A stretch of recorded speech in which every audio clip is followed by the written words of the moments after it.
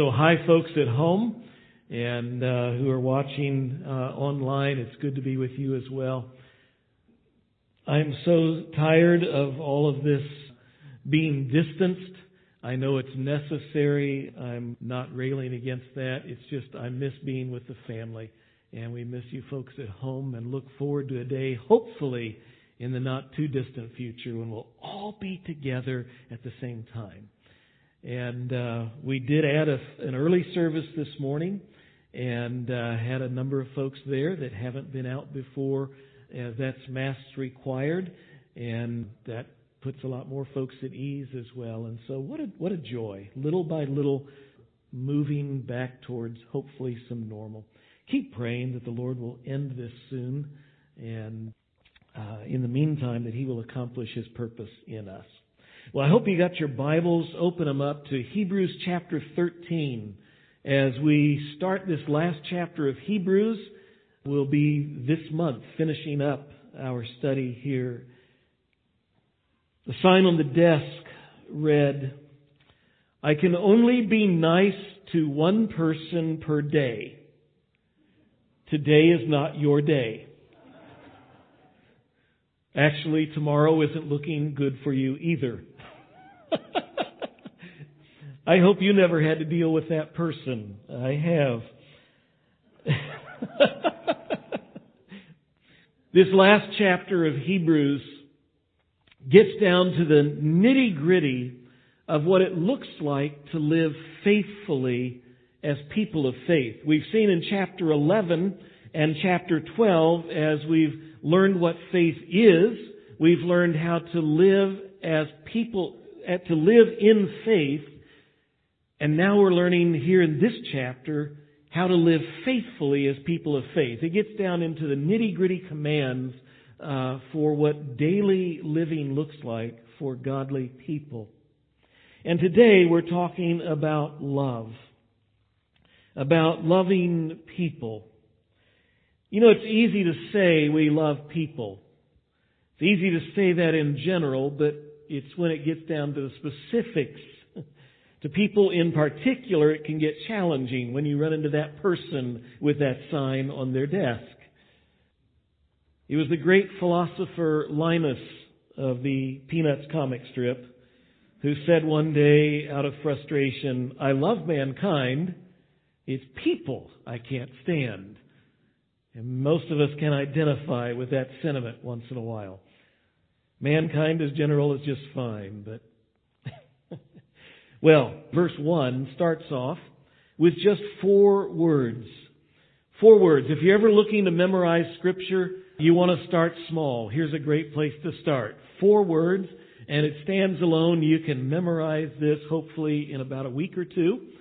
If you're slow, if you're fast, it'll take you, well, you've already done it. So, hey, let's just say it together. You can read it with me, all right? Just 4 words. Verse 1. Let brotherly love continue.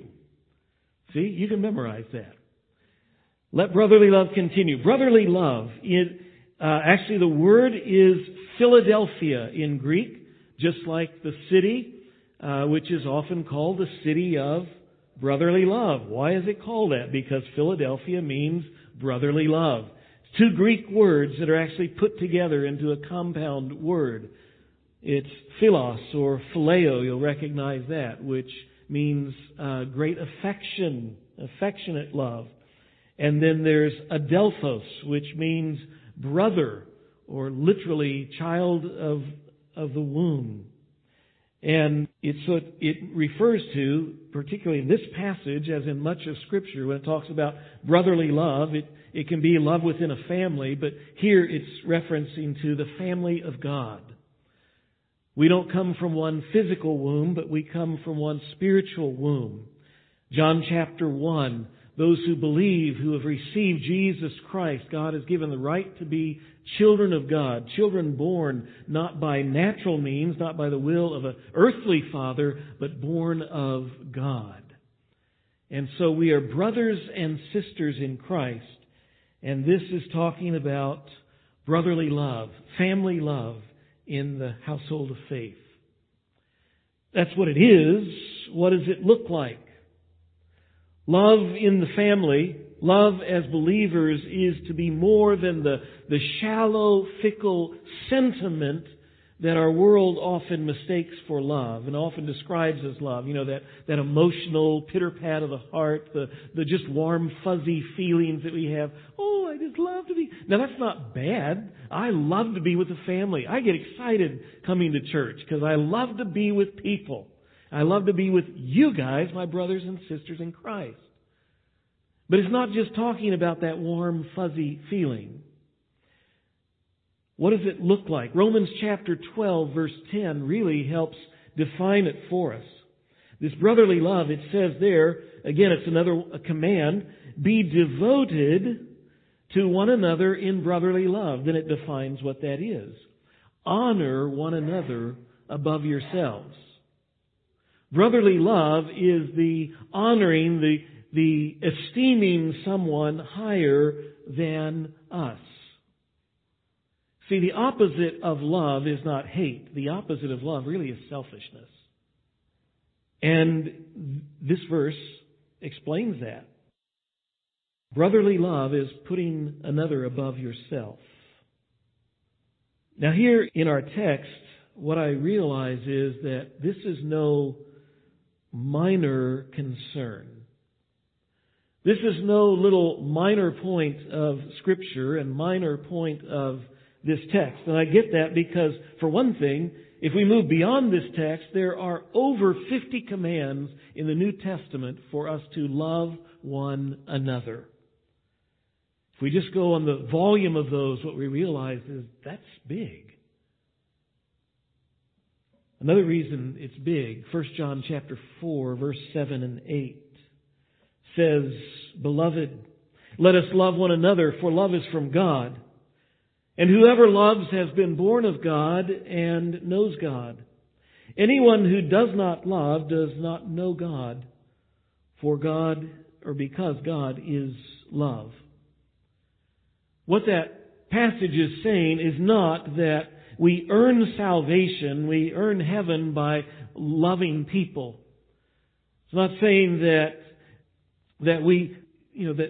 salvation is by works. We know that Ephesians chapter 2, 8, and 9 says that's not the case.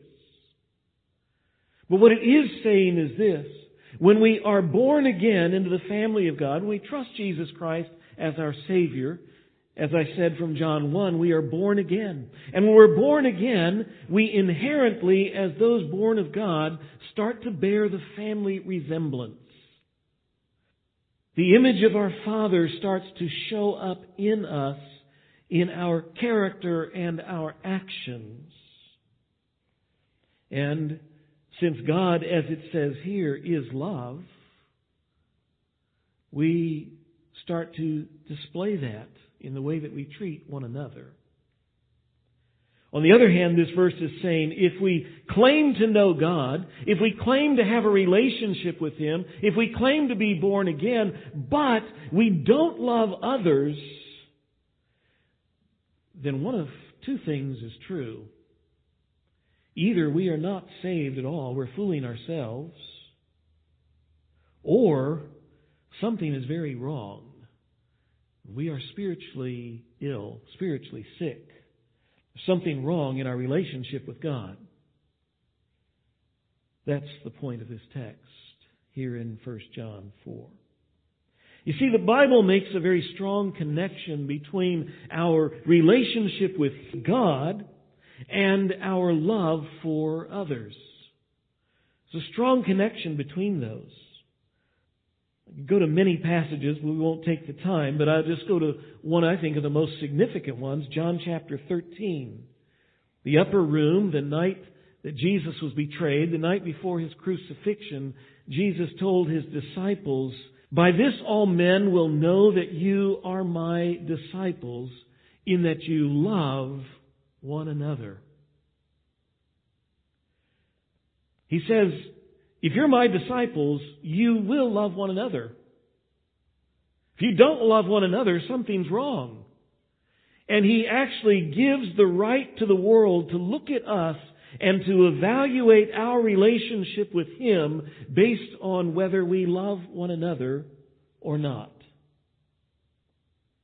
You see, next to our faith in Jesus Christ, our love for one another is the second highest mark of our faith. Thirdly, our text tells us not only that we are to love one another and be faithful in that, it's not a minor concern, it also says, let it continue. Let brotherly love continue. In other words, don't let it fade. Don't let it fade away. Our love for one another needs to be continual. It needs to be ongoing. It needs to be sustained over the long haul.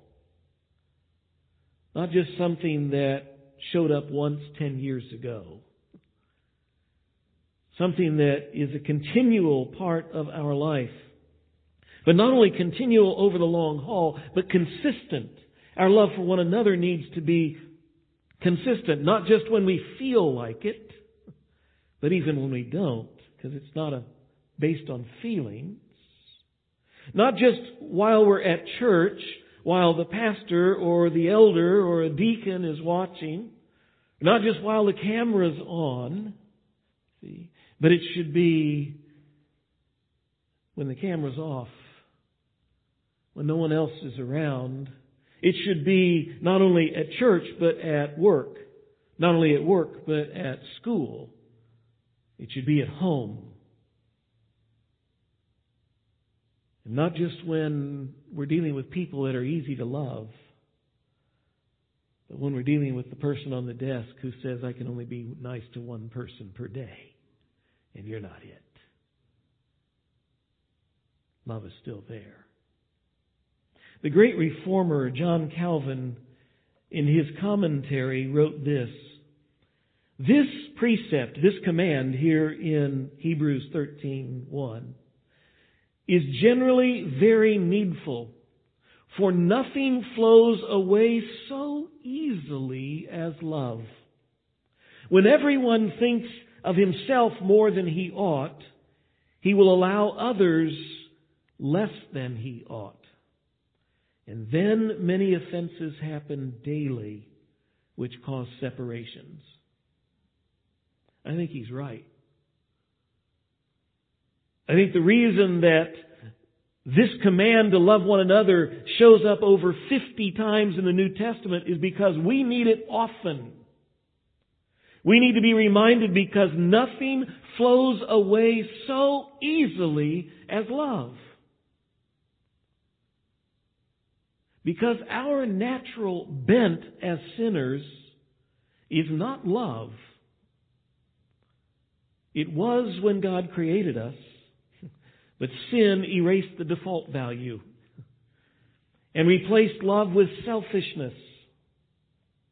And we so easily slip into that mode of selfish thinking, and we think highly of ourselves and little of others. And the consequence when that happens is divisions in our marriage, divisions in our homes, and divisions in our churches. And so this passage calls us and says, let brotherly love continue. We need a reminder that it needs to be at the forefront of our priorities. So that's a challenge. But there's some good news in this phrase. When I read there, let brotherly love continue, what I realize is that it's implying something. It says let it continue because what it means is that it's already in you. It's already there. He doesn't say start loving one another. He says let it continue. You see, as I look at Scripture, what I realize is that every one of us who has a relationship with God through Jesus Christ, we've trusted Jesus as our Savior. We've been born again. And the Bible says that then God puts His Spirit in us.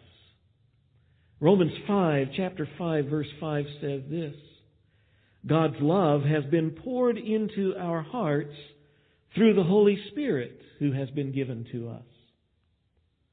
The moment that you became a believer in Jesus Christ, 1 Corinthians chapter 12, the Holy Spirit came in us. And when the Holy Spirit comes in us, it says here, He pours the love of God into our hearts. Galatians chapter 5, verse 22, a passage many of you have memorized, you know well. The fruit of the Spirit. The fruit is what grows in a tree. It grows because it's a fruit tree. An apple tree bears apples. A pear tree bears pears. A money tree grows... No, there's no such thing. You see, if a tree is healthy, it grows fruit. It goes back to that. If we are believers in Jesus Christ, we have the Holy Spirit in us, and He says the Spirit bears fruit in us. The first thing in the list, what is it? You know the list? Some of you aren't sure. Love. Okay, well, that's our subject today. That's why I bring that up. It's love, joy, peace, patience, and on down the list. Okay, Galatians 5:22, another verse to put on your memory list. All right. What it says is, we don't need to somehow just kind of stir up, okay, I got to love people. I got to create it out of nothing. What the Scripture tells us is that God has put it there. He put it in us when we were born again. We don't need to make it up. We just need to put it into practice. It's already there. The Apostle Paul wrote the Thessalonians, 1 Thessalonians chapter 4. And he comments on the presence of brotherly love among them. And he says, now, concerning brotherly love, you have no need for anyone to write to you. Why? For you yourselves have been taught by God to love one another. I don't have to tell you guys about you need to love one another, because when you became believers in Jesus Christ, the Spirit of God is in you, and He has made it clear to you need to love one another. And they were loving one another to such an extent, it says, for that indeed is what you are doing to all the brothers throughout Macedonia. Notice what he says next. But we urge you, brothers, to do this more and more. You see, God puts it there, but we have to start exercising it. To start doing it. And when we do that, what I believe is God does it like a muscle. The more we determine, I am going to love others, and we start putting into practice what real love is, we find He enables us to do it more and more and more. And that's, I think, why this command is here. If you go back in the book to chapter 6, in the book of Hebrews, it says this. It says, for God is not so unjust as to overlook your work and the love that you have shown for His name in serving the saints, and you still do. So as he's writing this letter, he says, you guys have, ever since you've been believers, you guys have been loving one another, loving the saints. You've been doing a great job of it, and you still are. So why the command here in chapter 13 to let it continue? Because it so easily slips away. We so easily get sidetracked. So now he says, you already have been loving one another. Just keep it going. Keep it going. Which brings me to a question. How are you doing this morning in loving others? See, the command to love one another, let brotherly love continue, doesn't do a whole lot of good if we don't really evaluate where we are.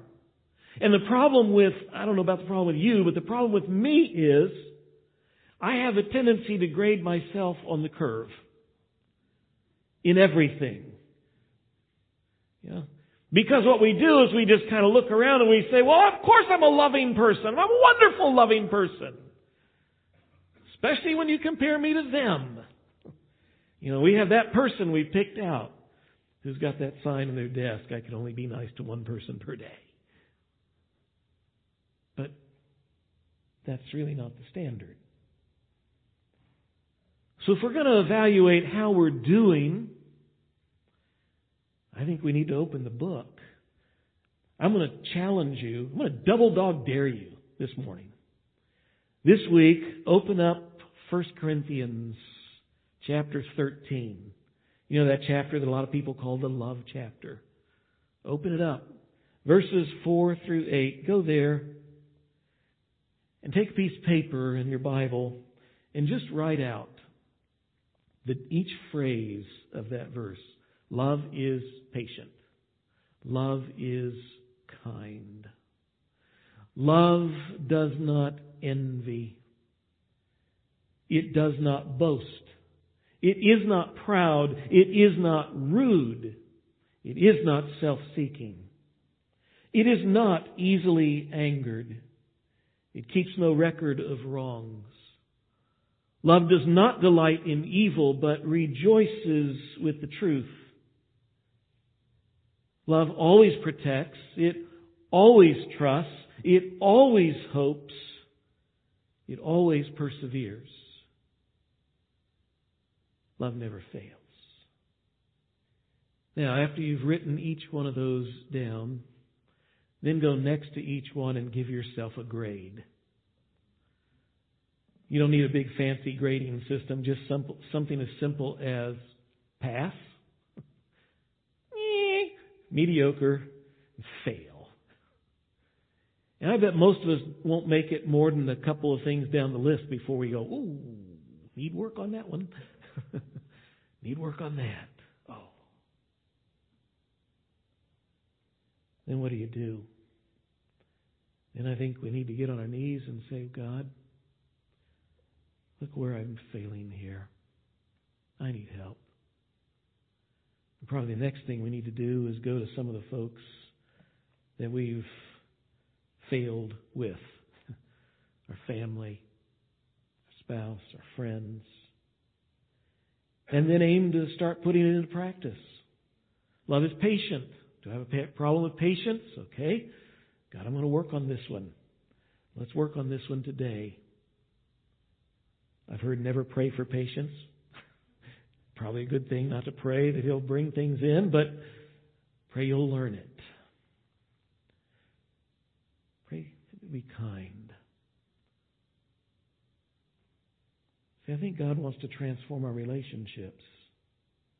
Because we are called as believers to have brotherly love for one another.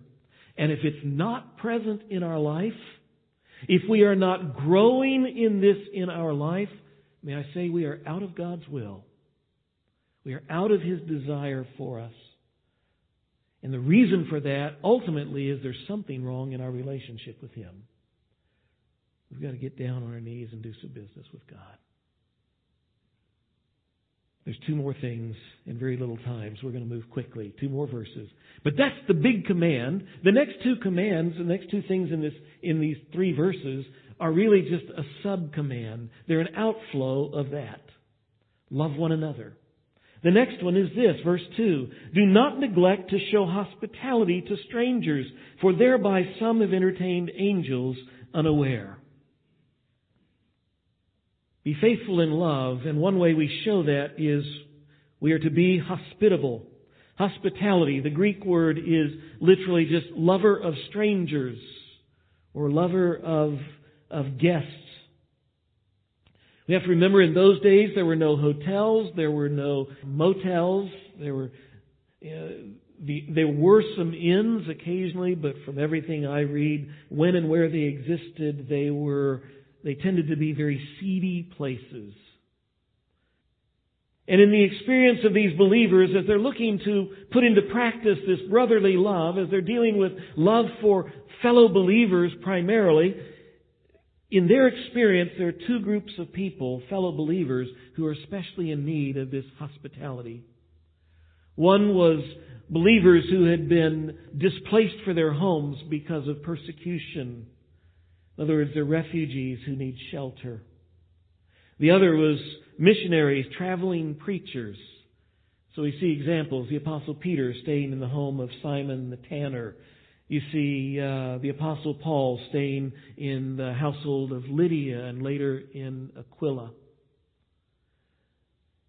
He says, some, by exercising hospitality, have entertained angels unaware, unknowingly.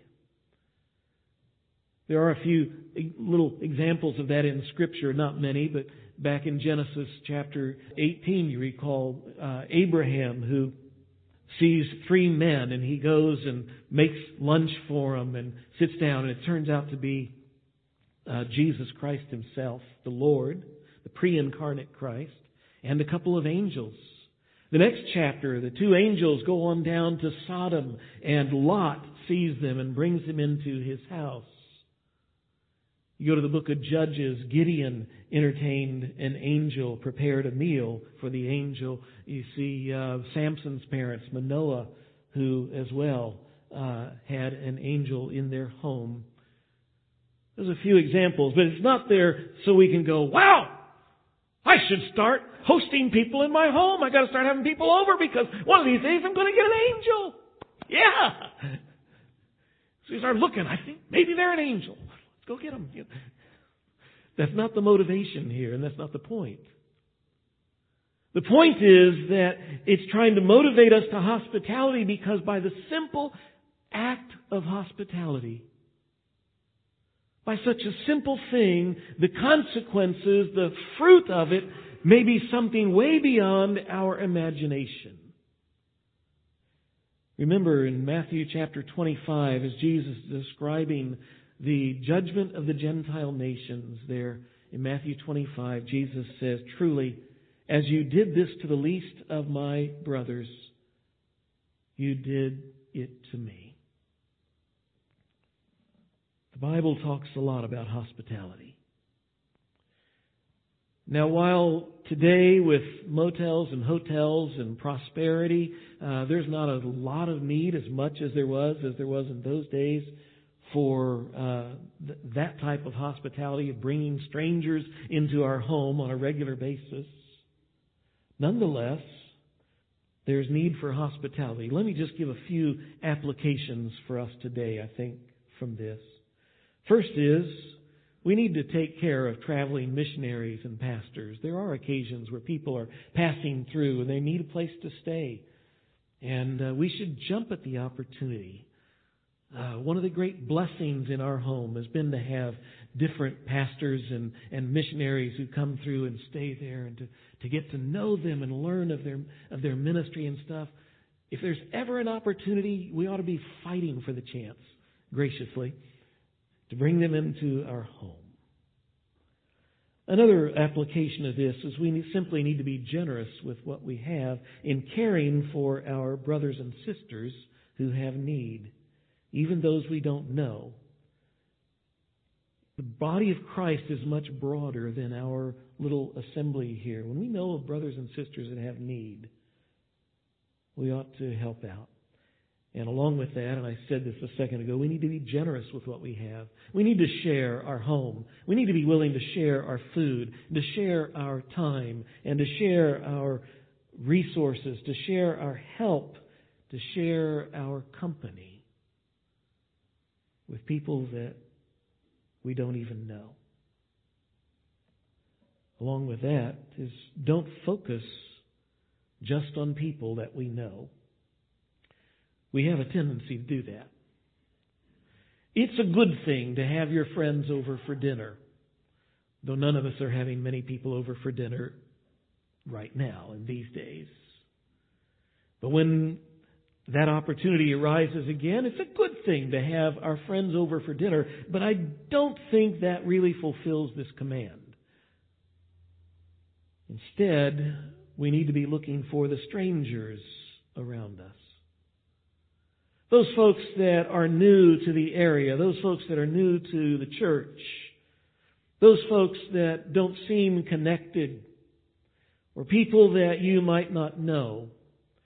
May I suggest one way to apply this for us here in this church is start with people in the church that you don't know. One of the sad things for me, who has the opportunity to, at least in superficial or small ways, I should say, gets to know most everybody, is I realize that there are a lot of people in this church that are strangers to most of you. I think that's a sad thing. It's difficult because we have 2 services. Finally again, by the way. But we need to make efforts, break out of our comfort zone to meet people that we don't know. Because they're our brothers and sisters in Christ, and just share a little love. Lastly in this, we need to be less concerned with having friends than being a friend. One of the tragedies to me over the years, I've heard a few people say over the years in this church, I really don't have any friends here. This isn't really a very friendly church. And when I pick myself off the floor, because what I usually hear from people is, this is such a friendly place. What a loving bunch of people these are. I say, I'm sorry that you feel that way. But I say, I cannot find a verse in Scripture or a promise, and maybe if one of you can, inform me, help me out. But I haven't found a promise or a verse of Scripture yet that says you're going to have a best buddy.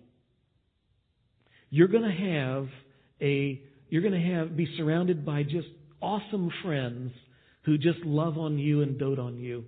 I can't find that promise in Scripture. There is a friend who sticks closer than a brother, but it's talking about Jesus, by the way, in the Proverbs. While I don't find that promise in Scripture, what I do find is the command and the urging to love others, to be a friend to others. And I think an awful lot happens when we quit trying to focus on me and we focus on others. Things change. We are called to love differently than we tend. You see, what we do is we like to surround ourselves with people that we're attracted to. We like to surround ourselves with people that we like and with people who are like us. We like to surround ourselves with people that make us feel good, but love calls us to be concerned about things that are different and people who are different. People who may not be like us, people who might be a little odd, people who might be the outcasts, people who might be misfits, people who might be difficult to get along with, and we're called to love them. Perhaps especially are we called to love the outcast. Jesus spent a lot of time with outcasts. Okay, very quickly. I spent too much time on that one. One last one. Verse 3.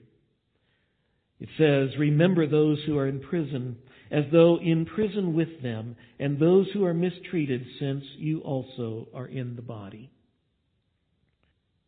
There's some question whether that last phrase, since you are also in the body, it could mean because you are in the body of Christ. Others would say what it means is because this could happen to you. There's a question which one it means. The answer is obviously both, because both fit here.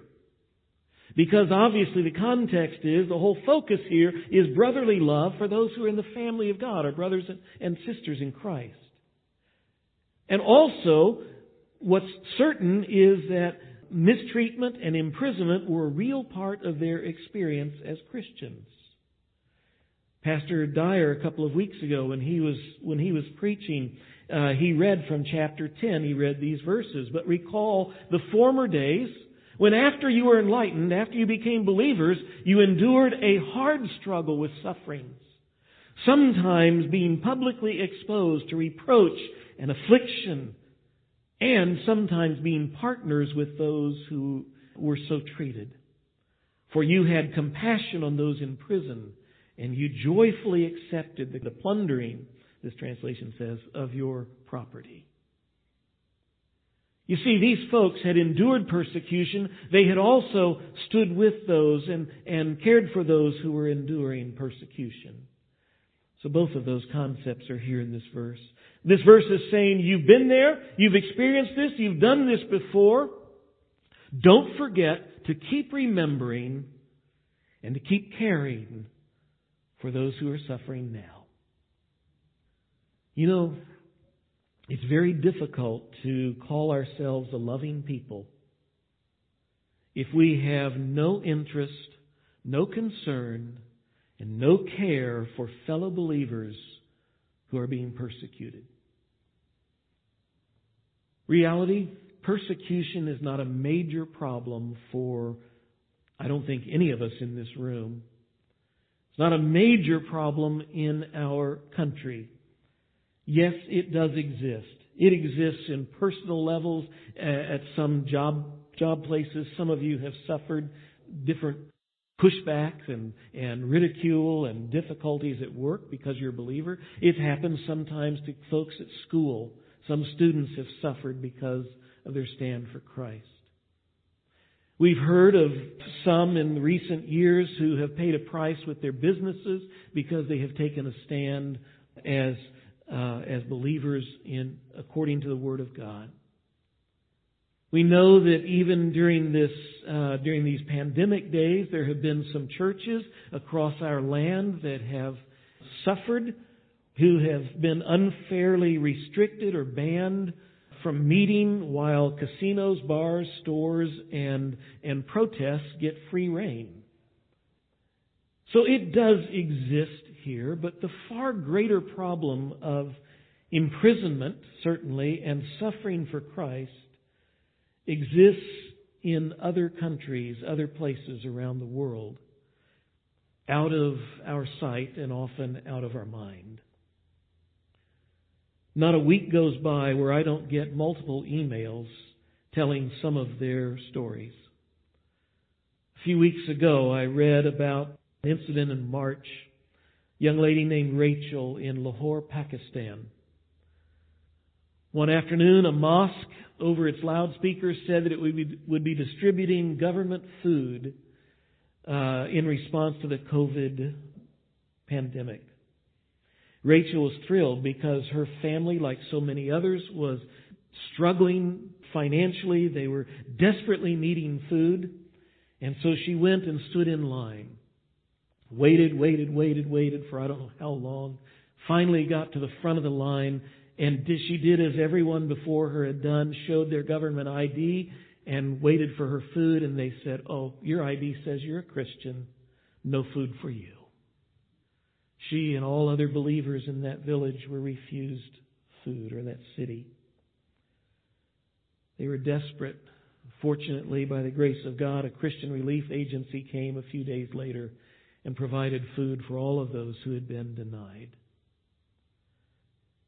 April 19th of this year in Xiamen, China, authorities raided the Jingguang Church. Then, not long later, May 3rd, there was another raid. This raid left many of the members injured, and many of them as well detained by the police. Then on June 11th, more than 100 officers came and destroyed the church building.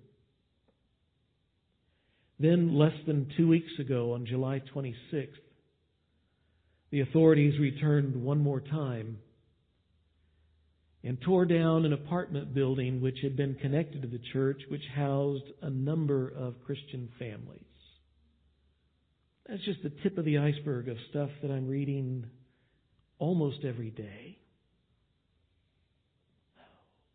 What are we to do in light of those things and in light of this command here? What are we to do? How do we put this, remember the persecuted, in practice? let me suggest just a few things. First, stand with them. If it's someone in our workplace, if it's someone in our school, if it's someone on our sports team, if it's someone in our social circle, whoever takes the heat, whenever someone takes the heat because of their stand for Jesus Christ, we are to come alongside of them to encourage them. Stand with them. You're not alone in this. Secondly, we are to speak up for them. Whether it's something local, something domestic in our country, or even if it's something foreign around the world, often there is opportunity for us to speak a word to those who are in charge, to the authorities. To stand up for persecuted people. When that opportunity is there, perhaps we ought to take advantage of that opportunity.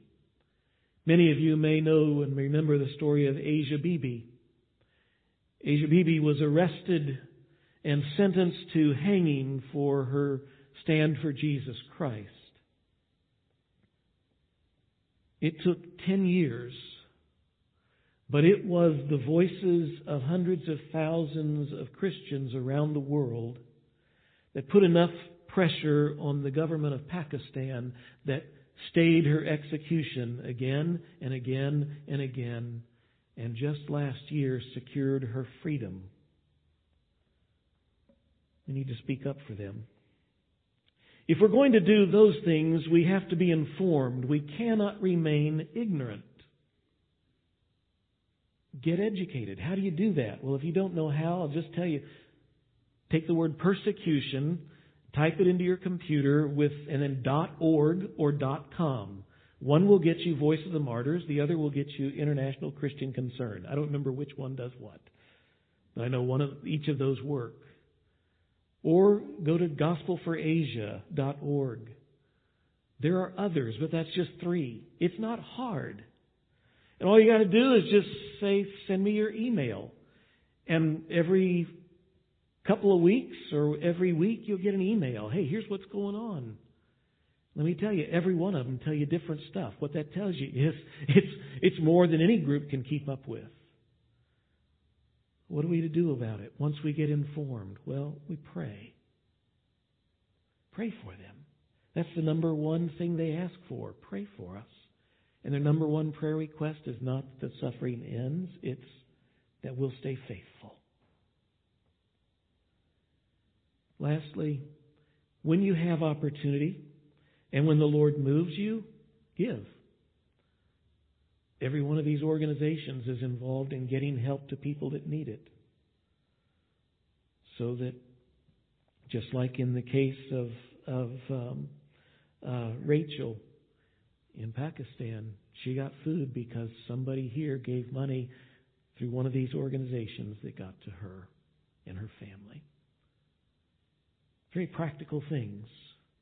Brothers and sisters, we are called to love one another.